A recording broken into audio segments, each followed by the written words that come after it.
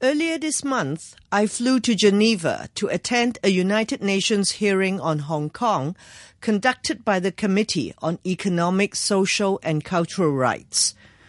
Apart from myself, more than a dozen NGO representatives also went to the UN to lobby the committee on problems in Hong Kong. Speaking at the opening of the hearing, the committee's country rapporteur, Mr. Nicholas Schrijver from the Netherlands, said that rapid economic developments in China did not mean the people could enjoy economic, social and cultural rights.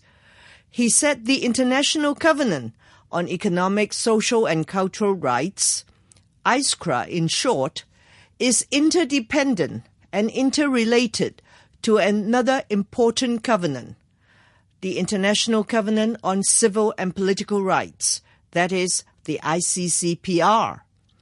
He said the people's inability to enjoy civil and political rights would adversely impact on their ability to enjoy economic, social and cultural rights.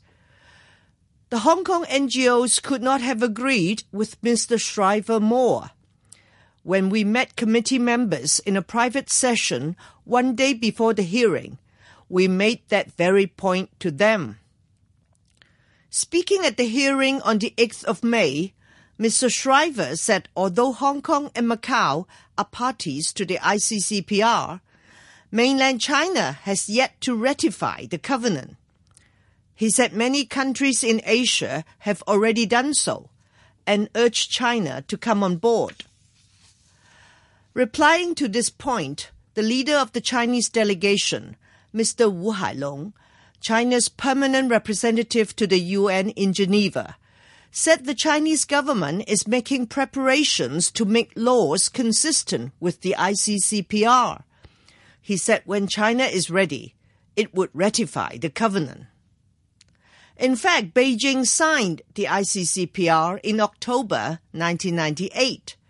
16 years later today, it is still not ready. How many more years does Beijing need?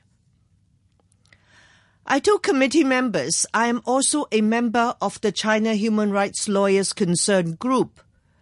I urged the committee to press Beijing to ratify the ICCPR so that the rights of the Chinese people can be better protected. I said the human rights lawyers are important in helping China to establish the rule of law. They are very courageous and have made huge sacrifices. Thus, they should receive the support of the committee. I also told committee members that although Hong Kong is one of the richest cities in the world, the government has consistently refused to allocate more resources to provide the people with adequate and affordable housing. The government has also failed to provide adequate health and residential care for the aging population. It has also failed to provide equal opportunities for students from poor and ethnic minority families to enable them to receive quality education, which will lift them from poverty. One reason why Hong Kong has these problems is that it does not have democracy. The lack of universal suffrage makes it difficult for the people to enjoy economic, social, and cultural rights. The question of universal suffrage is the jurisdiction of the UN Human Rights Committee, which held hearing on Hong Kong's implementation of the ICCPR in March 2013. In its concluding observation, the Human Rights Committee urged the Hong Kong government to take all necessary measures to implement universal and equal suffrage in conformity with the ICCPR as a matter of priority for all future elections.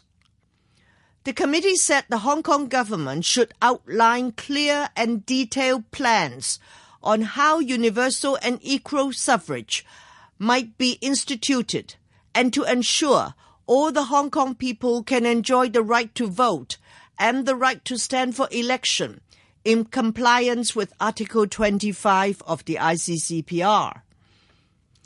Last month, the Hong Kong government submitted a follow-up report to the UN Human Rights Committee, saying it is the common aspiration of the Chinese and the Hong Kong governments to successfully implement universal suffrage for the chief executive election in 2017.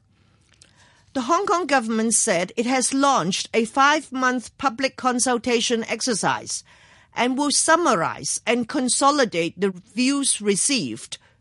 It will then make a report to the Standing Committee of the National People's Congress, which will formally kickstart the constitutional process of amending the electoral methods.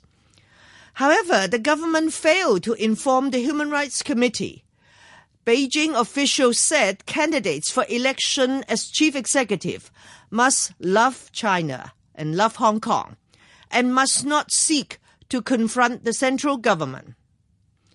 Such remarks are widely seen as a signal for political screening, since Beijing is intent on barring people it cannot accept from standing for election. The follow-up report also failed to inform the UN that Beijing officials have said candidates for the chief executive election must be nominated by the nominating committee set out in the Basic Law, and that the nominating committee should be modeled on the election committee which chose C.Y. Leung as chief executive in March 2012. The election committee consists of 1,200 people, most of whom are drawn from the business, professional, and political community. Hong Kong has a population of 7 million, and about 3.5 million people are registered voters. However, only 250,000 voters have the right to choose members of the election committee, and C.Y. Leung was elected by 689 votes. Last Thursday, the Secretary for Constitutional and Mainland Affairs, Mr. Raymond Tam, set 3 proposals for nominating candidates for the chief executive election, namely civil nomination, nomination by political parties, and the 3-track format, all supported by the pro-democracy camp, were unlikely to be included in the government's second round of public consultation to be held later this year. This is because the 3 proposals lack statutory grounds, would make it very difficult to achieve consensus, and pose many challenges in implementing. Referring to the 3 proposals which will be put to the public in the Occupy Central e-referendum to be held on the 22nd of June, which all include civil nominations, the Chief Secretary for Administration, Mrs. Carrie Lam, questioned whether they constitute a legitimate choice. Mrs. Lam should understand why many Hong Kong people embrace civil nominations and political party nominations.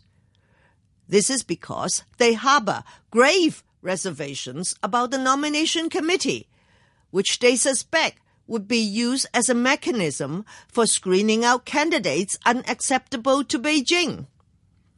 In hastily discarding popularly supported proposals without giving clear explanation and analysis, the government gives the impression it is only acting as a tool of Beijing.